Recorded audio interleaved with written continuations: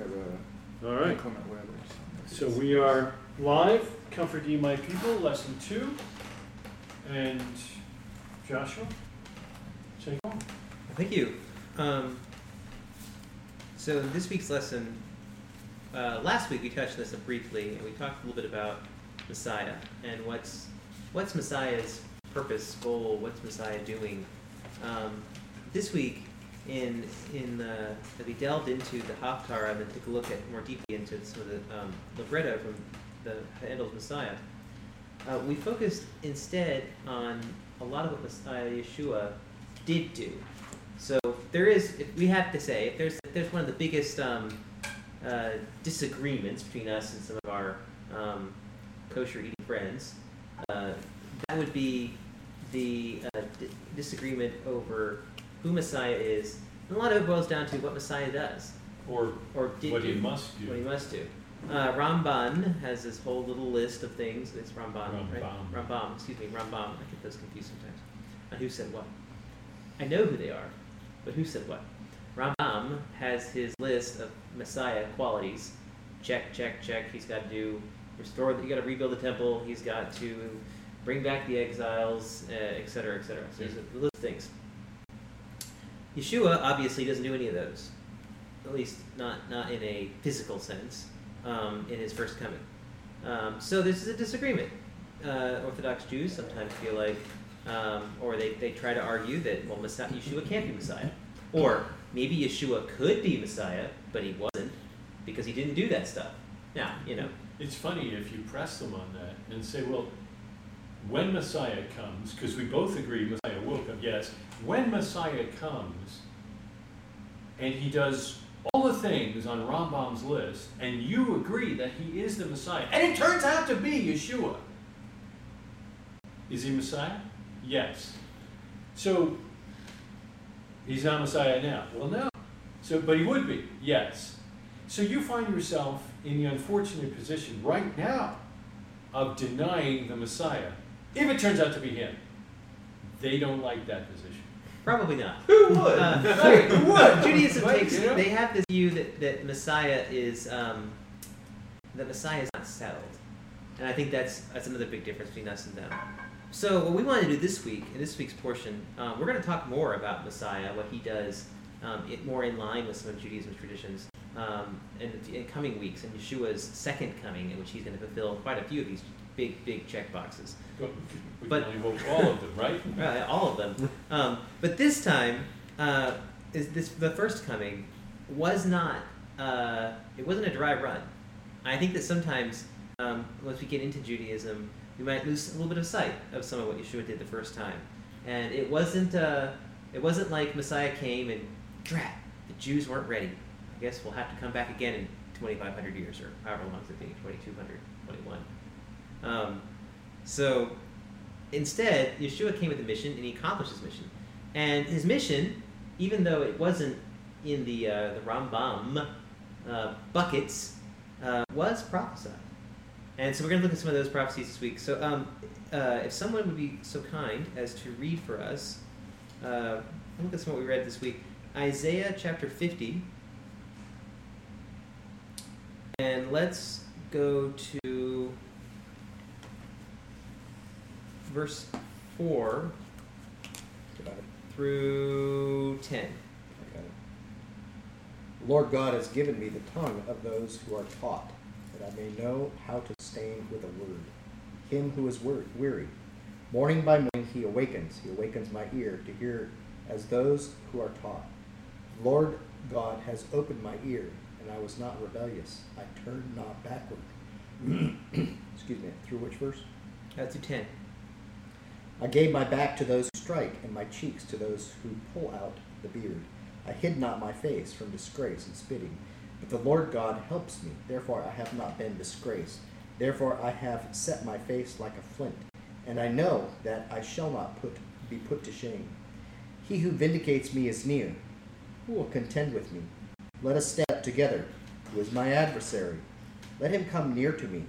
Behold, the Lord God helps me. Who will declare me guilty? Behold, all of them will wear out like a garment. Moth will eat them up.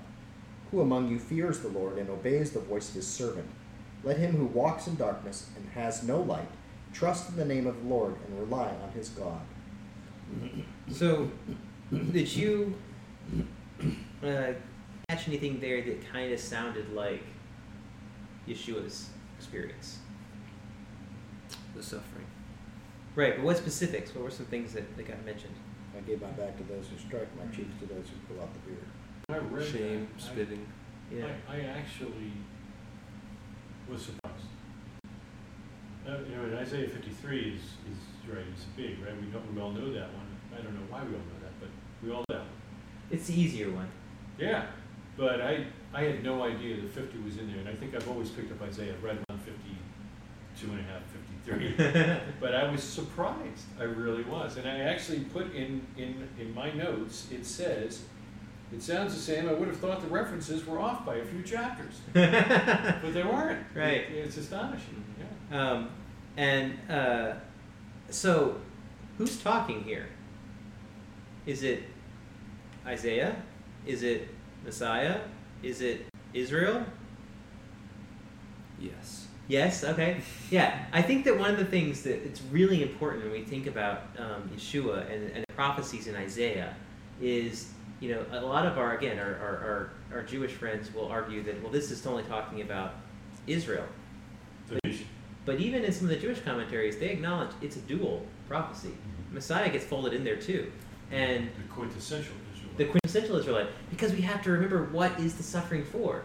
It's on behalf of the people of Israel. Amen. So it would only make sense for him to represent Israel and at the same time to experience on Israel's behalf a suffering that Israel too is experiencing. I think that's the thing we have to emphasize here too, as well.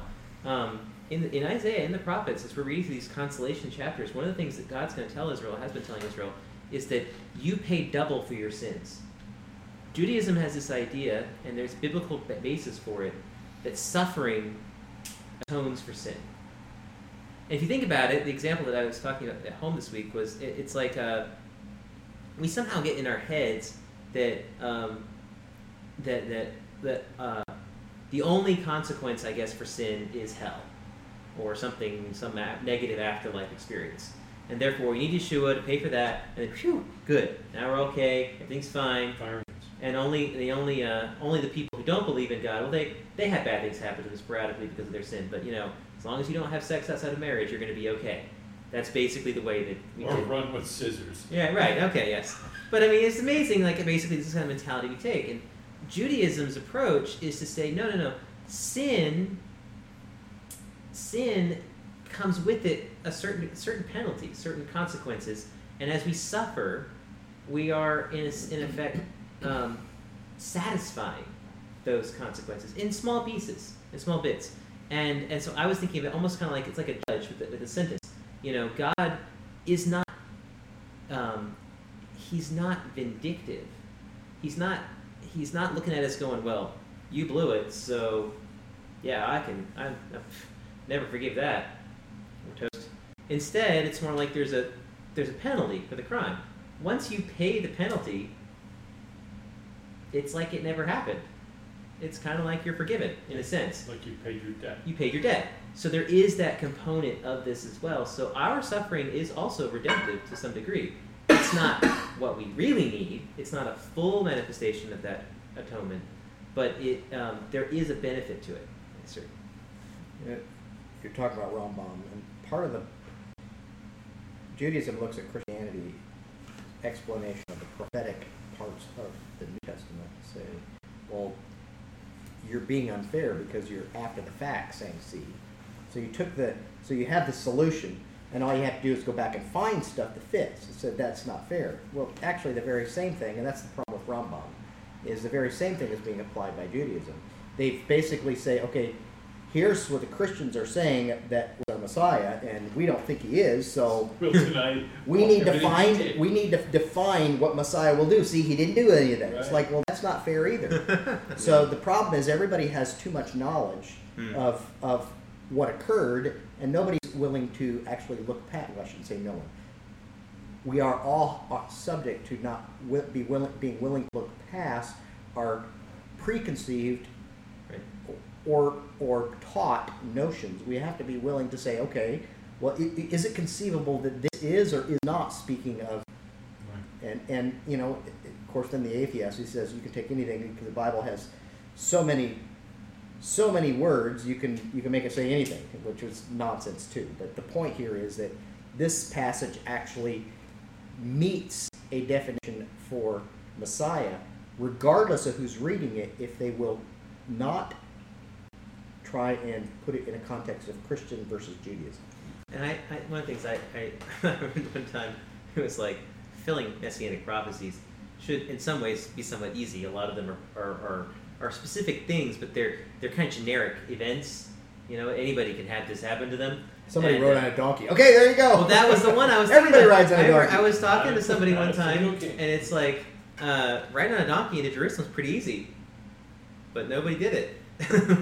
like that's not that hard. But it's amazingly enough, only one guy did that one, at least with enough fanfare that people took notice. Exactly. So I think everybody riding on a donkey, but only one person had pictures. Right. Or at least flannel graph artists, right there. That's right.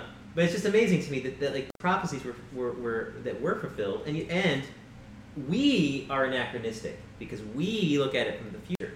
Yeshua is not. I think one of the passages we read this week, or if not this week, it was last week. Yeshua specifically calls out and says, "Why do the prophets say that Messiah must suffer?" Whoa! Wait, prophets say what? Like, he recognized that before his own suffering, that was what was going to happen, and he prophesied that it would happen, and it did. So, while the rest of us, Rambam included, have the benefit of hindsight, he did not. He recognized, and his disciples may have been a little surprised by some of the things in the prophets, but Yeshua doesn't say that as though I've got a deep secret for you. So all those, I've got a handful of random passages I'm going to fulfill. I'm just going to magically get the Romans mad at me enough. They're going to kill me, and it's going to look like this. I mean, instead, he's acting almost as though this is like, yeah, why did the prophets say Messiah has to suffer? And the disciples are like, well, I don't know. But doesn't that have to come first? Yeah, yes, sir. And they had a concept of two different Messiahs, even then. Right. But then outstanding, Judaism really has a difficult time looking at us and calling the spade black, because Christianity learned which passages were messianic because the sages of Israel had already said that they were messianic passages. I remember Jonathan used to say that he loved it when the Jews would pick on a particular verse because he knew they were going to do it because it was a messianic verse. What he got a kick out of, though, was when they were making fun of a verse and it wasn't messianic, and he could put them in. Anyway, I think Rick is the one who first actually taught a formal class here and went through the concept of two different kinds of salvation. And it's not something you normally hear in the church, because the church is not a nation. But the concept of an individual salvation and a national salvation is almost untaught in the church today.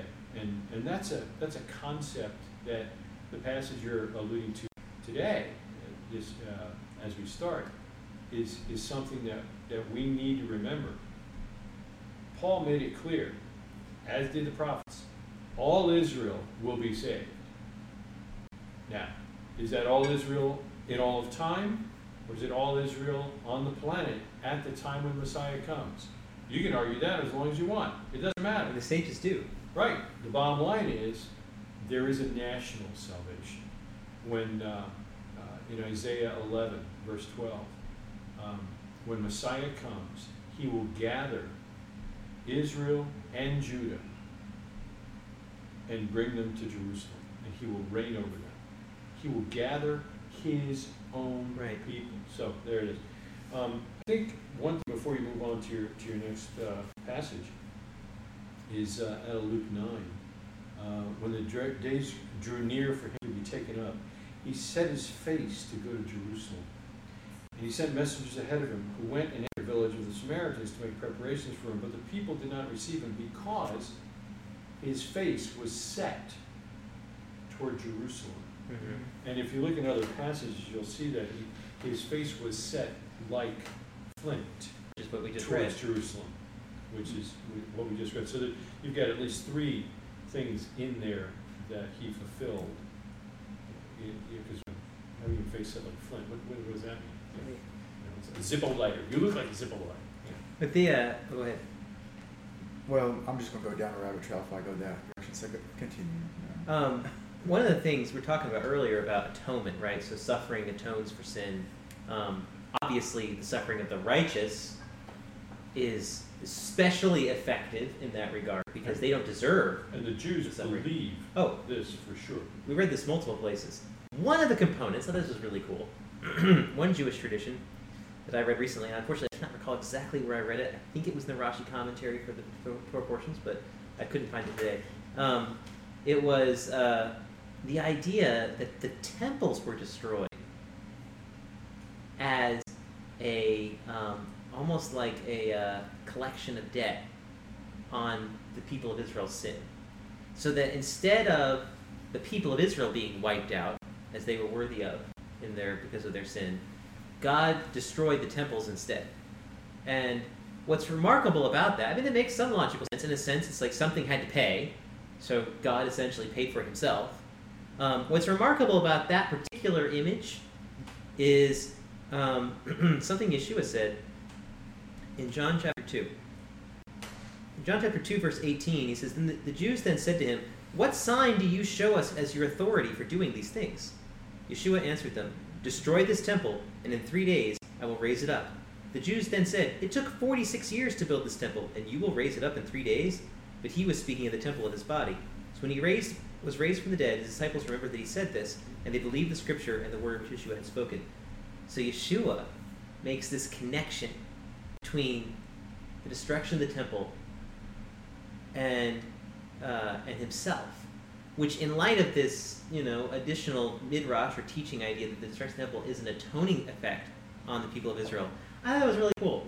So it's kind of like Yeshua's recognizing that his own death and resurrection ultimately is similar to the destruction of the temple, and it continues along that same theme. God essentially extracting a penalty from his own in order to pay for the people.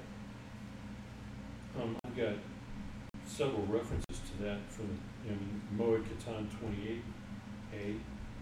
Talks about Miriam's death being juxtaposed to the passage regarding the red heifer. I think you might have brought that one out. Mm-hmm. Leviticus Rabbah 20:12, as the Day of Atonement affects atonement, so the death of the righteous brings atonement. And they actually mention 2 Samuel 21:14, which you did, with Saul's death and Jonathan's death, Right. being entreated for the land. Did you all really follow the logic there? Oh yeah.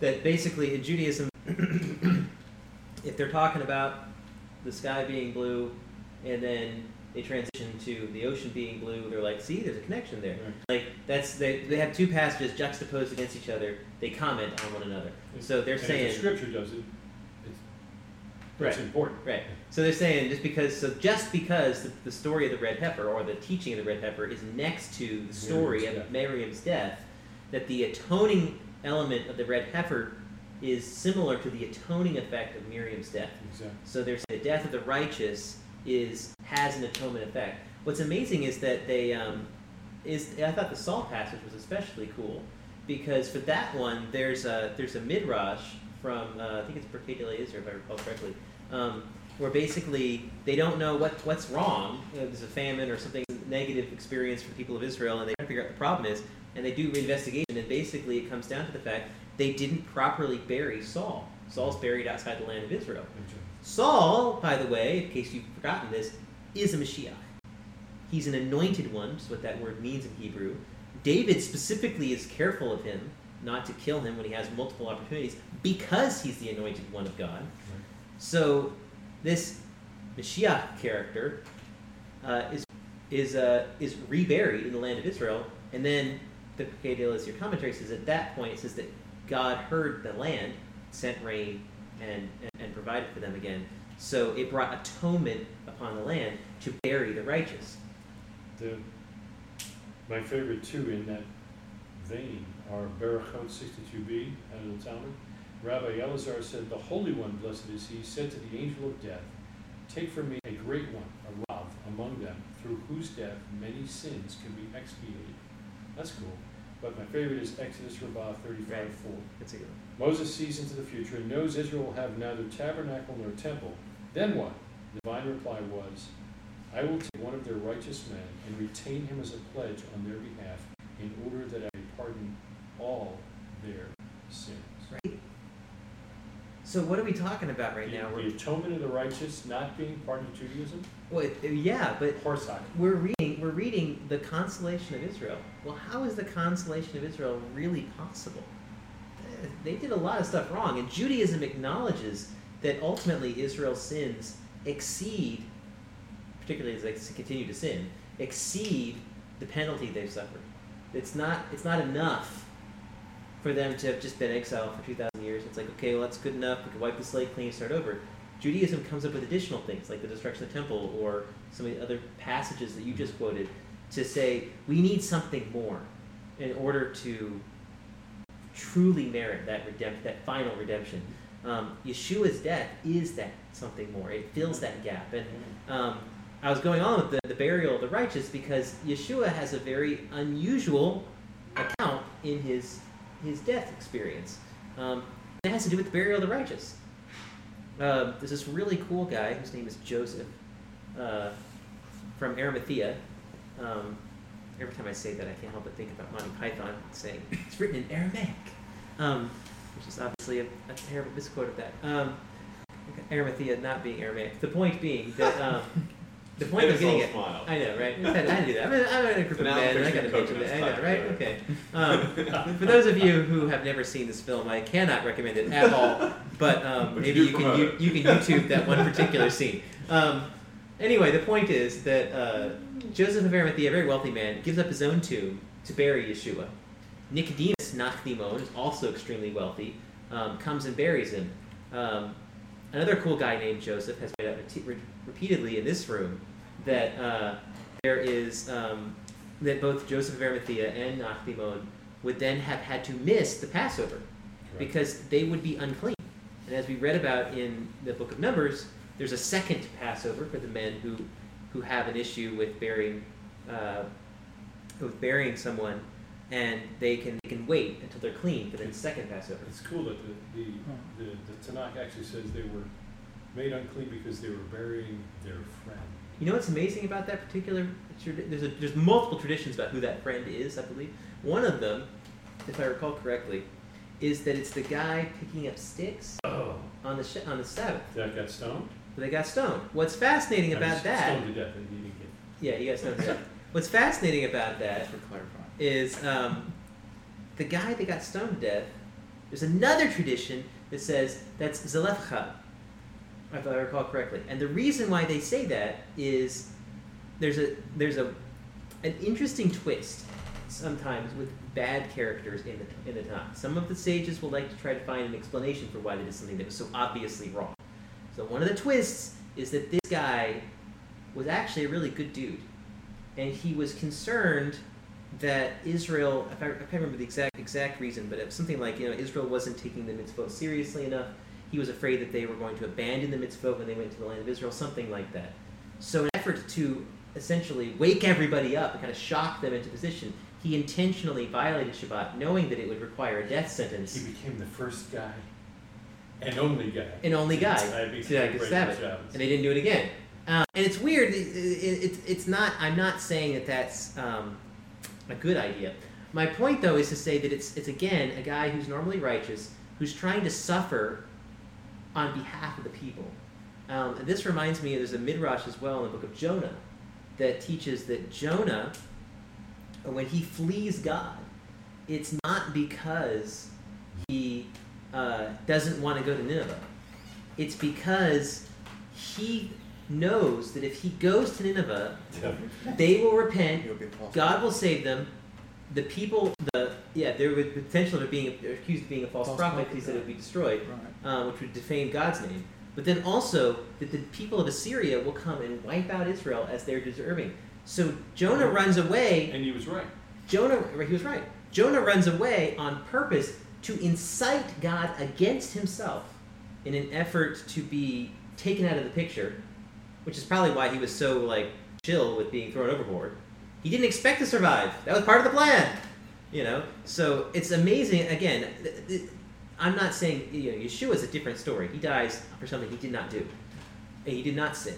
My point, though, is to say that Judaism has multiple stories in it of a good man suffering, dying paying a penalty, death even, in an effort to bring forgiveness, atonement, redemption, righteousness, something to the people of Israel as a nation. And I can't emphasize that point enough, because this isn't foreign. Speaking of the passage that we were talking about earlier, I feel like we should read Isaiah 53 because it's just so poignant and remarkable in its capacity for prophecy on Yeshua. So someone could read the whole chapter, 53, 1 through 12. It's not too long.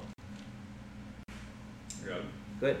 Who has believed what he has heard from us, and to whom has the arm of the Lord been revealed? For he grew up before him like a young plant, and like a root out of dry ground. He had no form or majesty that we should look at him, and no beauty that we should desire him. He was despised and rejected by men, and he sorrows and acquainted with grief. And as one from whom men hide their faces, he was despised, and we esteemed him not. Surely he has borne our griefs and carried our sorrows, yet we esteemed him stricken, smitten by God, and afflicted. But he was pierced for our transgressions, he was crushed for our iniquities. Upon him was the chastisement that brought us peace, and with his wounds we are healed. All we, like sheep, have gone astray. We have turned, every one, to his own way. The Lord has laid on him the iniquity of us all. He was oppressed and he was afflicted, yet he opened not his mouth. Like a lamb that is led to slaughter, and like a sheep that before its shears is silent, so he opened not his mouth. By oppression and judgment he was taken away, and as for his generation, who considered that he was cut off out of the land of the living, stricken to the transgression of my people. That was a question I actually didn't read, right? And they made his grave with the wicked, and with the rich man in his death, although he had done no violence, and there was no deceit in his mouth. Yet it was the will of the Lord to crush him. He has put him to grief. When his soul makes an offering for guilt, he shall see his offspring. He shall prolong his days. The will of the Lord shall prosper in his hand. Out of the anguish of his soul he shall see and be satisfied. By his knowledge shall the righteous one, my servant, make many to be accounted righteous, and he shall bear their iniquities. Therefore I will divide him a portion with many. He shall divide the spoil with the strong, because he poured out his soul to death, and was numbered with the transgressors. Yet he bore the sin of many, and makes intercession for the transgressors. Hallelujah. It's an amazing passage. I mean, realistically, the death of Yeshua was a pretty graphic and dramatic historical event, and given the volume of tradition, myth even around his death, I think it's pretty definitive that it did happen, something close. We believe it happened exactly in the scripture, but even the typical historian had to agree, at least it did happen. What's remarkable about that is that it matches up so well with this passage. I mean, and even more amazing to me is that the disciples, when the apostles who wrote down the Gospels, they didn't call out this passage hardly at all. They didn't need to. Like, you think about it, if they were trying to fit facts or fudge facts to fit prophecies, this is a slam dunk one, right? So talk about he'll be buried with the rich in his death. We should probably, quote that in the passage about Joseph of Arimathea. They don't, because just what happened. The alignment of Yeshua's death and resurrection with this passage is spectacular. Really is amazing. How about a prophecy being fulfilled? Yes, sir. Verse 10, he will see his offspring and prolong his days. How is Yeshua fit that mold? He didn't have offspring. Well, I think first off, the his there is in italics, so he will see offspring, may or may not necessarily be like biological offspring of its own, could be someone else's. But more importantly, the whole concept, and literally just this week, reading through the parasha, when it talks about the idea of you as God's children, the commentary goes on to say that basically there's this principle that like every disciple has children. In fact, the Shema is the Shema. It was last week's parsha. Teaching the Shema to your children. The traditional Jewish interpretation of that passage is to actually teach it to your disciples. Yeah, it's Pirkei Avot does the same thing. So offspring is a term that is regularly used as someone who comes after you, not necessarily someone that issues from your body. So I think there's definitely a way that they can match that in. So you think God was not saying that Abraham's offspring would be like the stars in the heavens? No. I It's disagree. actually the same word. Zerah. But Zerah, but context. yeah, I think I'm just context. being a troublemaker here. You can be. That's fine. But I think that's the thing about prophecy, though, is prophecy tends to be double-edged, and it has, and its interpretations can be varied. We already, as I said earlier, this passage is also talking about Israel. That's right. Yeah. So And that's what most rabbinical, Jews Sure. will argue. Oh, here is this discrepancy in your theory. I've had that argued. And I responded in like manner, as you responded, because I believe prophecy is multi-layered. oh yeah, and Judaism definitely does. I mean, that's the whole idea behind most of these messianic prophecies. If you go and read Rashi or any of the other sages and their commentaries, and you find a messianic passage, I will almost guarantee you that probably 3/4 of them, you'd be going, if you didn't have the apostolic scriptures, you'd be scratching your head going, how did they know that was Messiah? Because, well, first off, I think God revealed it, but more importantly, I think that the point is that the scriptures have layers. This is built into Judaism, so there's definitely layers when it comes to prophecy. And I've got you guys. I think there's another way of looking at the seed deal here that we normally wouldn't think of. That's a major promise to David, Mm-hmm. that he would see, his seed would continue, right? He would have a kingdom and so on. But the master used this and turned it on its head. Remember, he talks about the psalm, and he says, so why does David call His his son Lord? Right. So he's doing this. So if Messiah Yeshua will see his offspring, he's going to see King David on the throne. I can see. I follow See you. what I follow mean? you. Yeah. I mean, the very next verse is "He will prolong his days," Yeah. which inherently contrasts with the rest of the passage talk about his death. Death, So it's very clear that there is that you kind of have to read between the lines here to some degree. That obviously, I think, is talking about resurrection. Again, it goes back to Yeshua. Same topic. Not to imply that he ever had offspring, but there's no problem even if he did. I mean, we're not Catholics. Right. I guess that's true. I got a nervous twitch there. It's like will he I have it in the know it's future? true. You think it's true? I know it's true. We're not. Oh yes, like that was the whole the whole notion of Dan Brown, and yes, like, ooh, we're gonna really slam Catholicism now.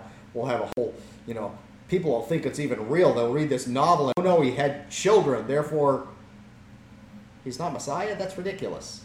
That's Right. just absolutely ridiculous. I mean, it's like we don't know that he won't in the future. I mean, it's like hard to comprehend, but there's nothing that requires him not to have children. My goodness, Yeah, I think it's just people get squeamish because of his divinity. But he's a man. true. Amen. But I don't think that he did. I like the course he alignment did. with Moshe. Moshe has the But not because of Catholicism. Right. It's because it wasn't recorded. right. There was no reason. Right. The disciples wouldn't go, let's cover this up. Which He's is like, why? right. What are we going to do with this Right. life? In fact, the irony Why? about the need for a giant cover up is that Judaism be scratching their head going, and the problem with having kids is Exactly. Billy, you really are the son of God. Oh dear. Number two. That just that was just said. I'm not trying to throw it. It's just like Yes, you it's are. always funny that people make a big deal about it. They It's have to like it's freak not a out big about it, deal. Right. Right. I hear. It I doesn't follow prove anything either way. you. Right. But it's interesting too to know the end of the story and be thinking when you read through Isaiah 53 to be thinking about a potential king, because this is Right. like one of the most unbelievable demonstrations of a king or leadership that you could ever read. Like somebody who has humbled themselves to the point of death on behalf of the people he's about to rule. Like it is, just from that perspective, it is like heartbreaking, but also in like a good way, where you're just like, of course I want to serve this guy. Like, he did all of this on an individual level as well as a national level. Right. And That's right. it's astonishing to think about it from that perspective. Is like, wow, this is the same guy. And He's going to come back and not rule. be ashamed that he is our king. Exactly. He's spectacular. Yeah. Right. We, our culture, through history, culture has been enthralled with a leader who is a common man. And it's like, I mean, really, think about all the Henry at Agincourt. The day before Agincourt, he walks amongst the people disguised as a regular soldier. And the people love it. I mean, the story's wonderful. Oh, isn't this? Look at how wonderful Henry is because he was like us. It's the same idea. Yeah. Right. And this, but going back to what we were talking about earlier, this passage, it lines up so well with what we see. And earlier we were talking about turn my back to the smiters. You gave a lesson 15 years ago Oh my in my dad's Sunday school class, when we were actually in Sunday school, that's how long ago that was, about the medical Crucifixion. impact of the crucifixion. Yeah. Including the beating of the back with the cat of nine tails, the ripping chunks of flesh out kind of thing, just unbelievable, horrific. Heart melts like wax. I mean, That's it. like, and literally, And then the suffocation. and then dying by suffocation and the and crucifixion. the heart literally bursting up. It's an unbelievably it's awful, impossible to imagine kind of way of dying. And of course, the people that perfected this were the Romans. This is a side point to point that out. Not Italians, Romans. Right. The Jews did not kill Yeshua. That's right. The Romans did. Jews may have asked the Romans to do it for them to some degree. Some of the Jews, some bad Jews, but the Jews didn't do it. And I think it's very important to point that out. It's kind of bizarre to me, quite frankly, that there are all these anti-Semitics. Hello. Yeah, it's Did like, you read the book? I know they should be marching up to the Colosseum and chanting that. But anyway, I looked up this week for the first time. I had never looked this up and gotten a good passage, and I thought this was quite fascinating to learn more about Mashiach ben Yosef. So in Jewish tradition, there are two messiahs, generically speaking. So what I'm about to tell you does not leave this room. That's not true. It's not recorded. Too late. Messiah ben Yosef is a teaching in Judaism that is hotly debated. There's not a lot of agreement. In fact, the end of the Chabad.org article on it, it basically concludes with saying, we really don't know Consult what's your going on rabbi. here. So you probably don't even want to talk about it That's anymore. right. But we don't. In fact, we probably shouldn't even talk about this much, but we had to, so we moved on. But I mean, like, it's very, very, Our very. bad. In fact, there's also a lot of teaching because of what we talked about earlier about the redemption coming through suffering. There's even a teaching that says, well, if Israel's worthy, Messiah ben Yosef basically is irrelevant because he's only there to kind of like kickstart sort of the suffering component of the end of days to bring Israel to its proper place for Messiah ben David. So Messiah ben Yosef is the suffering Messiah, which is just remarkable. Messiah ben David is the ruling Messiah. What's interesting, though, about some traditions about Messiah ben Yosef, I found quite fascinating. So, number one, he is considered to be a forerunner of Messiah ben David. His primary purpose is to prepare the people of Israel for the true Mashiach. He is a ruler. He is a king, political figure. He's also referred to as the Messiah of war because he will fight in conflict. His primary enemy is Esau. Esau. In fact, they pull in multiple passages when they talk about they also refer to Messiah ben Yosef sometimes referencing the actual Yosef as Messiah ben Ephraim, saying he's coming from that literal genealogical line. I get a kick out of the fact that our Messiah Yeshua actually was also the son of Joseph, which I think is really funny. Didn't have to come from Ephraim, but he checks that box. But anyway, But it so was they, in Ephraim, but yeah, what? Galilee. Oh well, yeah, that region. What's interesting though is he talks about there's all these passages about Messiah ben Yosef, but I got to read through. I'm gonna just read you Chabad.org's description of some of the expectation or beliefs about him, because I want to make it so clear that I'm not making this up. Talking about the war between Messiah ben Yosef and Esav, or Edom, or Rome, in some traditions, Right. the immediate results of this war will be disastrous. Mashiach ben Yosef will be killed. This is described in the prophecy of Zechariah, who says of this tragedy that, quote, "They shall mourn him as one mourns for an only child." Zechariah 12:10. His death will be followed by a period of great calamities. These new tribulations will be the final test for Israel, and shortly thereafter, Mashiach ben David shall come, avenge his death, resurrect him, and inaugurate the messianic era of everlasting peace and bliss. Bam! Whoa! I mean, it's different, but there's a lot in common with what we just read in Isaiah 53, talking about Yeshua, and what you guys read this week in Matthew, and in excerpts from the libretto about what actually happened to Yeshua. And as though it couldn't be a bigger clincher, who kills him? Rome, Esau. Esau is the one who kills Mashiach ben Yosef.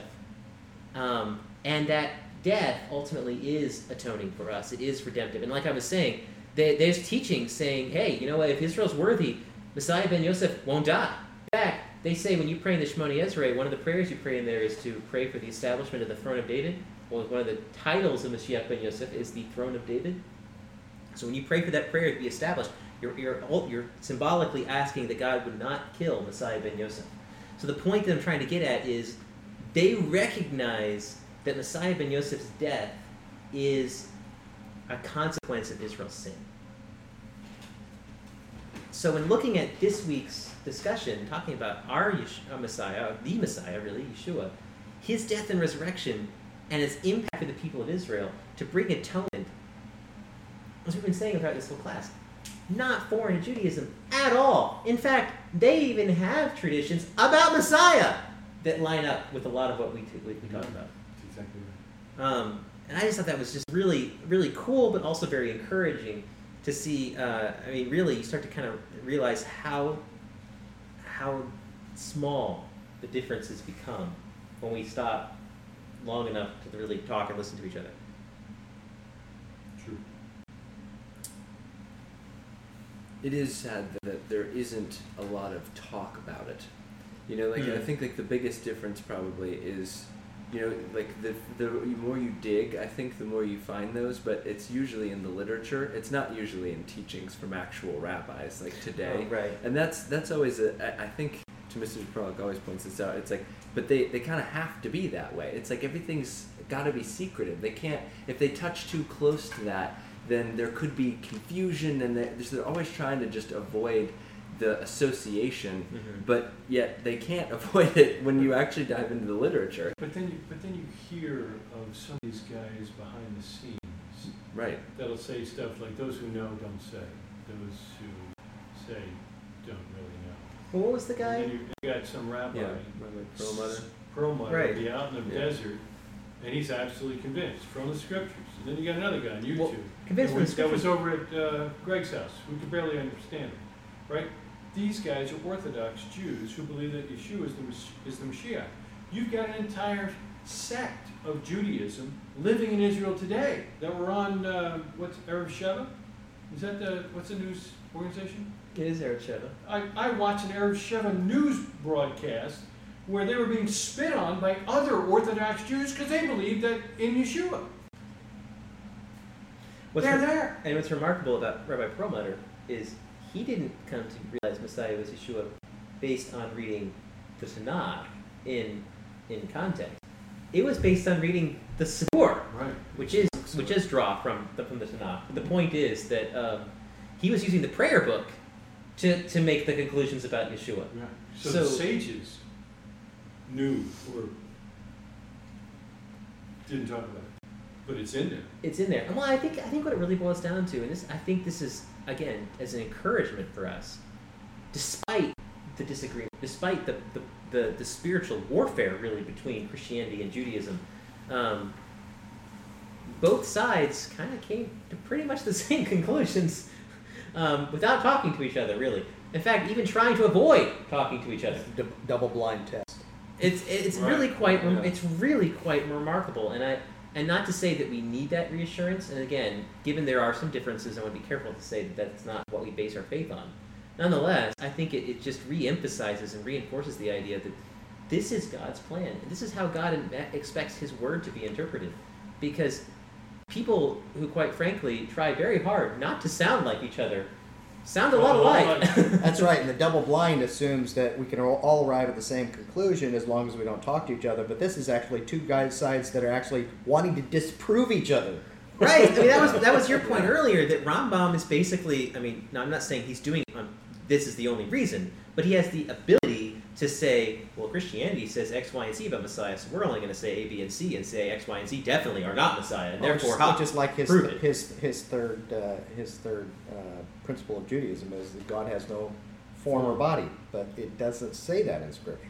In fact, You can say that, but it's only found in the apostolic scriptures that it says I was that. going to say, the only place it does say that God is invisible is Paul, which is really ironic. But that's my point, though, is to say that, like, we're oftentimes where it seems that there's irreconcilable differences. In fact, the overlap is so dramatic that the differences almost kind of become like, well, Look, nuances. yeah, Well, that's what Gregory's saying. We don't talk about it. Yeah. And the only times that we do talk about it are those on the other side of the fence that are endeared to us the most. Right. I mean, I can think of a rabbi or two that, you know, you talk about it, there's no angst. It's like, yeah, I can see that. Yeah, that makes sense. Wow, oh, well. You mean the Holy One of Israel did not violate a virgin of Israel? That's good. Yeah, okay, so that's better than what I thought when I walked in here. Yeah, you know, you're like, you thought what? Well, We're not Catholics. No, Right. yeah. I do think that we're pagans. one of the immense benefits of this class and studying with you men has been to learn, for me, better, at least a little bit better, how to see the apostolic scriptures from a Jewish perspective, so that we don't sound that way and can't be confused when we are describing our faith. Right. You know, that the way that we speak of our Messiah, and the way that we get excited about the work that he's already completed and the work that he will complete, it sounds so eerily similar to what they believe that it They like, can't help hopefully but be wrong. they can't exactly, you know, and that is kind of the goal, and not to Sure. get too caught up in But surely that's how Paul sounded. right. And you know what's remarkable is one of these rabbi guys who, over multiple conversations, has slowly gotten whittled down from, you know, well, you can't believe this, to the point now where it's like, Messiah, that's fine, whatever, it may be true, maybe not. The biggest difference between Christians and Jews is definitely the concept of original sin. Like, oh, wait, what? I'm sorry.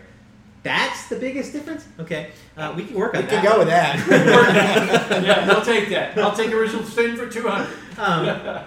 That guy, ironically enough, when he had an opportunity to speak in this room, sounded a lot like Paul. Yeah, he did.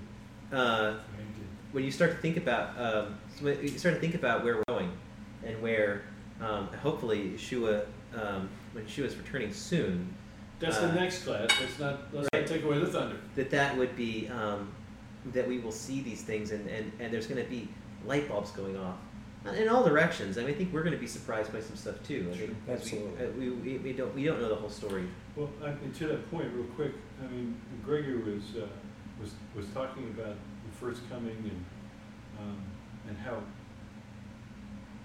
this king went so far above and beyond the love of his subjects and the love of his brothers and so forth, and it's just a remarkable story, and you just want to love this guy. I mean, it's over the top. I think in the same vein, he will rule over the top. He will be such an amazing ruler that we will be surprised. I, quite frankly, think we'll be also surprised at the way he metes out punishment. Right. I I think mean, you're. he is going to rule with a rod of iron, and I don't know of any ruler so far that's ruled with a rod of iron that had anybody to talk about it when he was done. It's I think that's something, I'm glad that you mentioned that, because I think as you read through Isaiah 53, as we did earlier, it's so easy sometimes to imagine this, well, talks about he's not comely in appearance, so he's this kind of ugly, squatty, maybe a little fat, and Fat really, Jesus. really wimpy guy who just kind of like, Forgive them, Lord, for they know not what they do. who, Actually, I saw a TV movie one time. That's exactly the way he was portrayed, and I remember thinking, like, well, yeah, why not? it could be. Maybe. My point though is to Nothing say, to look at. my Yeah, point though okay. is not to say his physical appearance. My point was to focus on the fact that I think that people sometimes think of him as so meek and mild, yeah. that he basically just got run over. And it's like, well, of course that. I mean, it's Inner almost strength. Like, it's almost like That everybody inner else strength. around him, where it's like, yeah, I knew he was gonna die. I mean, I could see it coming. Yeah. And it's like, no, we're talking about the guy who flipped tables in the temple. We're talking about the guy who walked on water. We're talking about the guy who is and who recognized himself as being the king of Israel. He didn't call himself the Son of Man as a diminutive title. That title isn't pulling from Daniel, which is referencing the The one who's presented to the Ancient of Days. the one who basically gets the keys to the kingdom from God himself. So the title that he refers to himself throughout the scripture and throughout the Gospels, and the way that he talks about himself, he fully recognizes who he is. In fact, that's what he says in John. I know where I came from. I know where I'm going. So therefore, all the stuff that's about to happen, I can deal with that. We watch these movies where I have a paraphrase here. where you got a guy who just can grab stuff in the room and use it as a weapon. I mean, total survivalist, right? That's what the master did when he walked into the temple. He flipped over the tables, he grabs a couple of pieces of rope, and he quickly makes this whip, and he's kicking butt. And going through the apostolic scriptures, like there were so many things that stood out to me that further solidified like how much of a boss he was. I mean, literally, you read the stories, like there's literally like demons like begging him, please don't. Can we go into the pigs? Like literally demons. Like everybody is running away from these guys, and he is just like so intense in so many ways, And there was even First Fruits Design just released an interesting kind of parallel between a sort of a legend of Satan tempting Abraham and Isaac on their way to the Akedah, and his really strong response to Peter when he's kind of trying to dissuade him. Yeah, he says like really clearly, like, "Get behind me, Satan." And anyway, but even that, like just statements like that, when you just read such confidence throughout the apostolic scriptures when you're looking at it that way, and that's why I was saying, like, when we know the end, right? When we know that this is the king we're reading about, then it's like now it's so much easier to see that part of him in even the suffering, that it's not him just being a pushover. Yeah, it's like literally William Wallace. him looking them in the eye, being like, "Bring it on!" Yeah. Like you can't break me. So, but it was, and yet even greater than that, because William Wallace and others, they were strong through defiance. What's remarkable about Yeshua's death is his power and strength through acceptance. Yeshua dies on purpose. Mm-hmm. He predicts his own death. He does it with intention. It's not an accident. It's not a consequence of him being a rebel. It's something he wanted to happen because of us. And I think that's what I was trying to get at, is like, you think about who he is, the power that he carried with him. His death on our behalf should become even more overwhelming to us, because it's not somebody who just died as a matter of course. It's somebody who chose very deliberately to die for you and you and you and you and you and me. That is amazing. He even alludes to that himself. He says, "You're a king only because my father let you be a king." Right. Right? Yeah. And I could call down, what was it, 10 legions of angels or something like that, and we just kick butt right now. I'm not going to. Go ahead. What do you got? Right. and Amazing. and then of course, as we read, what I thought was interesting, we had you guys look at some passages of looking ahead to Yeshua's second coming and what he's going to do. I don't know if you noticed, but 3 of the 4 cross references we threw in there were all from apostolic scriptures. The apostolic scriptures, they're not shying away from it. In fact, it's really I think it's kind of cool, because you think, so we have all this look backwards. The apostles have the advantage of being able to say, well, I saw X, Y, and Z happen. Let's go find some passages in the Tanakh that line up with that, connect the dots, and aha, see, we proved it. What's remarkable is that they don't stop there. Like, that would be I guess it's kind of a defeatist mentality if your Messiah just dies and then resurrects and we don't really know what he accomplished. But what's remarkable is that, and I think this is contrasting actually to Catholicism we were talking about earlier. Catholicism's end of days, I'm not a Catholic, so I don't know the full ramifications at all, but I don't get the impression there's a whole lot of emphasis on Messiah's reign. I kind of get it. There's a lot of pictures of Messiah on the throne, the halo type deal, but it's almost kind of it's Christianity in general tends to drive toward this, we all go to heaven kind of deal.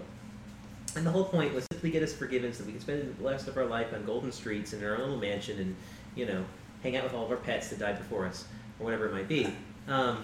But it's the apostles' vision and Judaism's vision is this returning, reigning Messiah. He's going to come back to earth. He's going to conquer. He's going to rule. He's going to save Israel from their sins. He's going to fulfill these things in a complete level, physically as well as a spiritual fulfillment. But they're not ambiguous in their description of these things. They're specific in the description of these As things. much as it In fact, maybe even more so than the prophetic passages we've been reading from the Tanakh. I mean, there's not really 2 ways to read some of these. I mean, it's pretty obvious, and not only that, they line up with each other. So even the ones that were hanging out later, like John, writing things that Peter wrote 40 years earlier, but they weren't writing them together. Right. And they're specific. Right. Peter, John could have said, Peter was a little bit, too much this way, so he's too Arminian. So Let me I'm not sure balance that. Calvinist thread is. Right. And Yeshua himself prophesies of his future coming and some of the things that will happen then. And I think that's just really. And that's the next class. Right, it is. But I think it's so gutsy. It's so self-convinced that it's true. It's not, because like I said, the easy way out is Messiah died, check, all these little Bible passages line up with that. I think we're good now. We all get to go to heaven. Great. See you guys. Everyone convert. The baptismal pool is to the left, and let's all, pay tithe to Peter.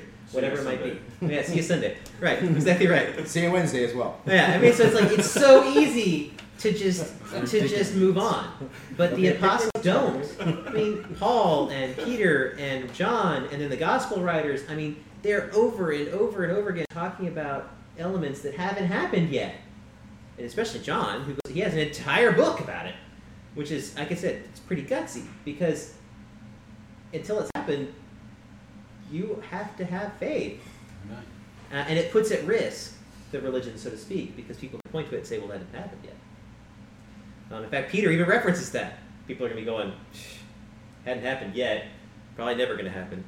Since the flood, I know. nothing's happened. Nothing's happened. I'm sure Isaiah was classified as a false prophet well until after he died, and Oops. then it started coming through. So It's All the amazing. best What a guy. What a genius. I know, right? Yeah, it's, Yeah, they threw Jeremiah in a pit. Muddy pit. Did animal dung. It's Call like, me a yeah. false Now they're prophet. saying, what a genius. right. And in fact, I mean, yeah. So that's Ezekiel 8 done, right? That's right. yeah. and Yeshua, to his point, we already talked about his own prophecies. He prophesies the destruction of the temple multiple times, well before it happens, and indicated within a few years when it would happen. yeah, Before So- this generation passes away. right.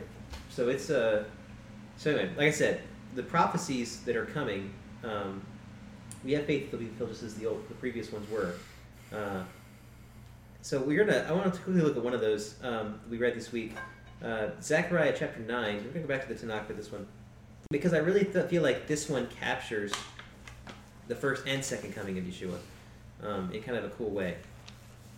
So someone could look up Zechariah 9, verses 9 and 10.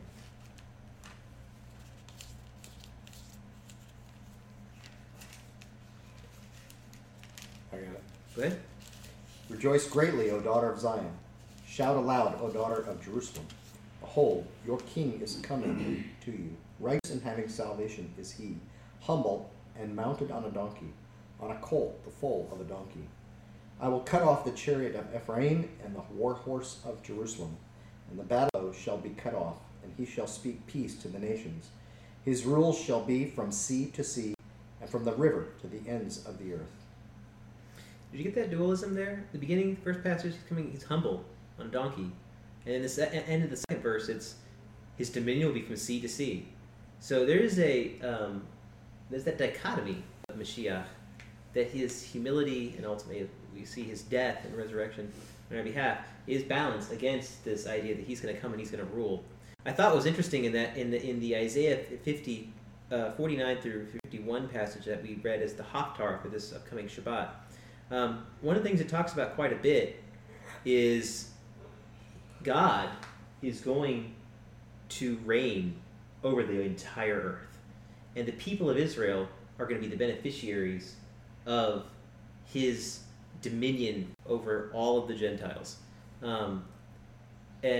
First Isaiah 50, is it 50? No, 49, pardon me. 49, verse 22. Thus says the Lord God, behold, I will lift up my hand to the nations and set up my standard to the peoples. And they will bring your sons in their bosom, and your daughters will be carried on their shoulders. Kings will be your guardians, and their princes your nurses. They will bow down to you with their faces to the earth, and lick the dust of your feet. And you will know that I am the Lord. Those who hopefully wait for me will not be put to shame. And the point being here that God's going to, Yeshua's death atones for the people of Israel, and then his coming as a king, he's going to effect this on their behalf. He's going to rule, and they're going to rule with him. Interestingly enough, this verse here says, I will lift up my hand to the nations and set up my standard to the peoples. Rashi points out that the word here for standard is the word nisi. Right. Same thing we get from Hashem nisi in the battle with Amalek. And then, speaking of which, in that one cool thing of the Messiah ben Yosef, they say that's an allusion to him, because Joshua, who's of Ephraim, fights Amalek. Amalek's traditionally from Esau. So what's cool about that is that Joshua's name and Yeshua's name the same. basically mean the exact same thing. I think it's really funny. Anyway, I just thought that was fun. The point that I'm trying to get at here, though, is that set up my standard to the peoples. The word there is nisi. It has to do with the flag or a banner or whatever. What's really neat is, do you know what else uses that word? It also is a term for a pole, as in a pole with a copper snake all the way around it. Oh. The exact same word. Is it really? And Yeshua specifically references that in John chapter 3. Let's just take a look at that real quick. Right. He goes, John So chapter 3. Moses raised up the serpent, so the Son of Man shall be raised up. Yeah. Right, but what's the end result there? Draw all men to him. Right, John chapter 3. I want to read the verse. Raise up the banner. It says here in John chapter 3, if I can find the passage here, it's in, here it is.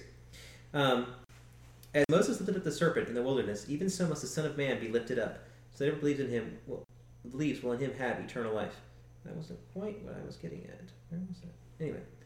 And then there's another reference, too, that says he will draw all men to himself, which I can't recall where that one is right now. But yes, the point being that that whoever believes in him will have eternal life. So you see here this concept that, like, Yeshua's mission is bigger. He even goes on to say, for God did not send the Son of the world to judge the world, but that the world might be saved through him. He doesn't stop at the people of Israel. So when you see in this passage in Isaiah 49, this idea that the kings will be your guardians and princesses your nurses. It isn't just, I don't believe, just servitude. It isn't just that God's trying to make a point that the Gentiles are going to serve you because, you earned it and they deserve it because they've been doing it great all this time and you've been suffering at their whim. I think it's also the idea that these Gentiles are going to get brought in. Amen. Now, we're going to have to accept a place of humility in this relationship, but that's okay because we're part of the covenant, and that's what really matters. And I think it's so cool that language that I will set up a banner, I'll set up a standard, a nisi, to the peoples. That is so cool. John 8 says, "We've lifted up the Son of Man, then you will know that I am He, and that I do nothing on my own authority, but speak just as the Father taught me." But you were talking about John 12:32, "And I, when I am lifted up from the earth, will draw all people to myself." All of them were in John. We like John. But yeah, so you get that imagery. So, I think it's just so cool to think about, we're getting a glimpse, just a picture, small picture of God's plan for the nations here in Isaiah. As we go deeper into the Haftarot of consolation, you're going to find that message gets repeated. That the message of the consolation of Israel is not enough. God has a big global picture in mind when He is restoring and redeeming Israel, because that was always the plan, right? Last week's parasha, the nations will know what? They'll know that you guys are a wise and great people. Why? Because you'll keep the Torah, and they're going to go, well, look at what they're doing. Does anybody have a God as near to them as our God is to us? So the whole plan always, and you listen to Yishai Fleischer today and other Jewish teachers and whatnot, they recognize Israel is to be a light to the nations. And the Torah will go forth from Zion. Right. No question. So God's got a big picture, and He's going to use Mashiach to do it, and He already is. Amen. Final comments. When you were just making that comment, I was remembering the interaction that Yeshua has with the woman in Matthew 15 when she's asking for healing for her daughter. And it's that amazing exchange where he says, "I've only come to the lost sheep of the house of Israel." What to do with you?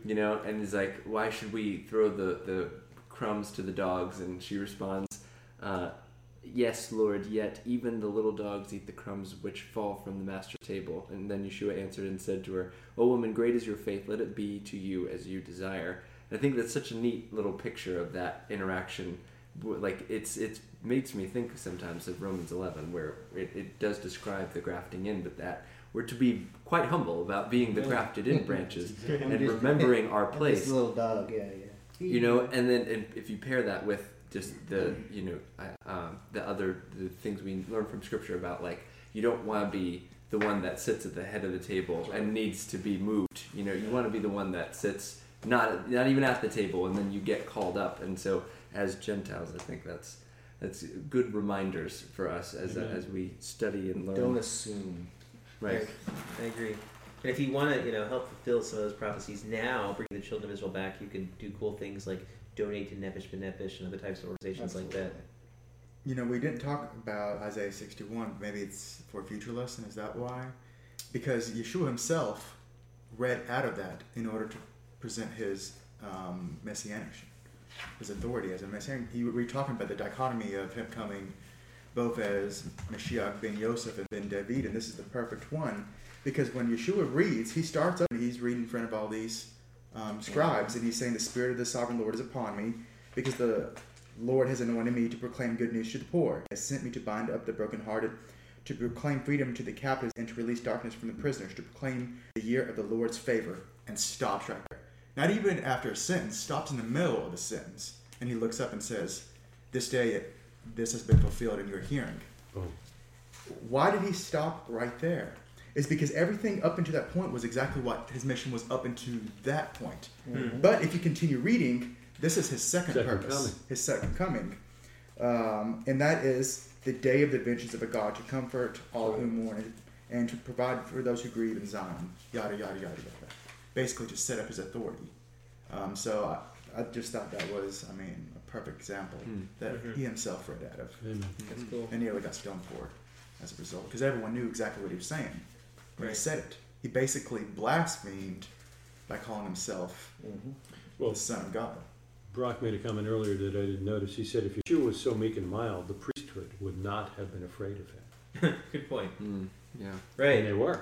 No, he was a troublemaker. Good point. Remember when he calls them a brood of vipers? And in the whitewashed tombs? libretto That's what too, happened. like I think it's cool that we read through in our little section a lot of the Psalms too, because David is quite humble in a lot of his Psalms. He just has like a lot of very humbling words where he's described as suffering himself, you know, and it's like interesting how those Psalms kind of parallel a little bit. How I mean, because they are kind of included along with a lot of the Like father, like son. yeah, well, right, yeah. Brad, you I get hadn't that? really thought of that before, though, because some of David's psalms are almost exaggeratory with his level of suffering that he's And describing. devotion. And devotion. Right, yeah. But it's interesting when you think about them almost prophetically, Oh, as right, opposed to being absolutely. specific. Well, and to that's one of the things I himself. think that's really cool about Charles Jenner, who put the pieces of scripture together, and George Handel, who put it all to music, is that they wove them together so well to pull in some of these passages that you wouldn't even necessarily think about as being messianic.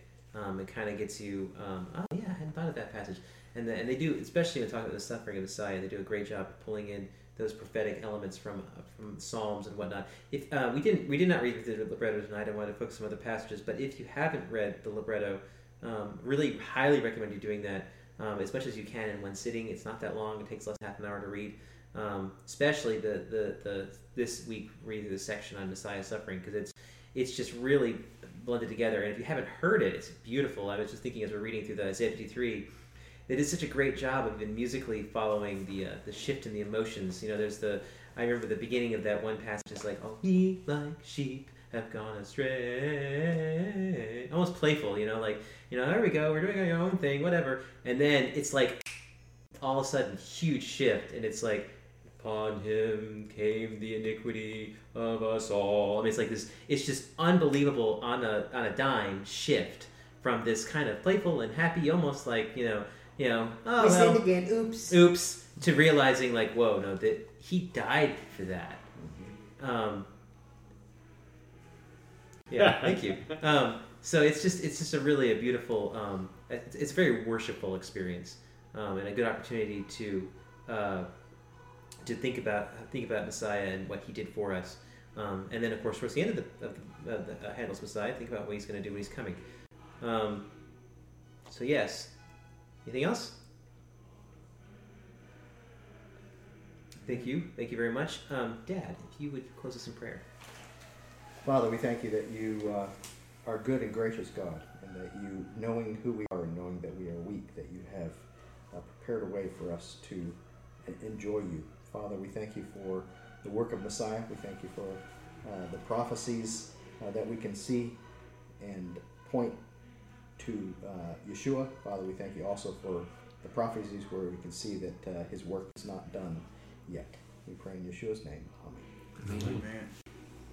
Thank you, Joshua. Thank you guys. Excellent. That was fun.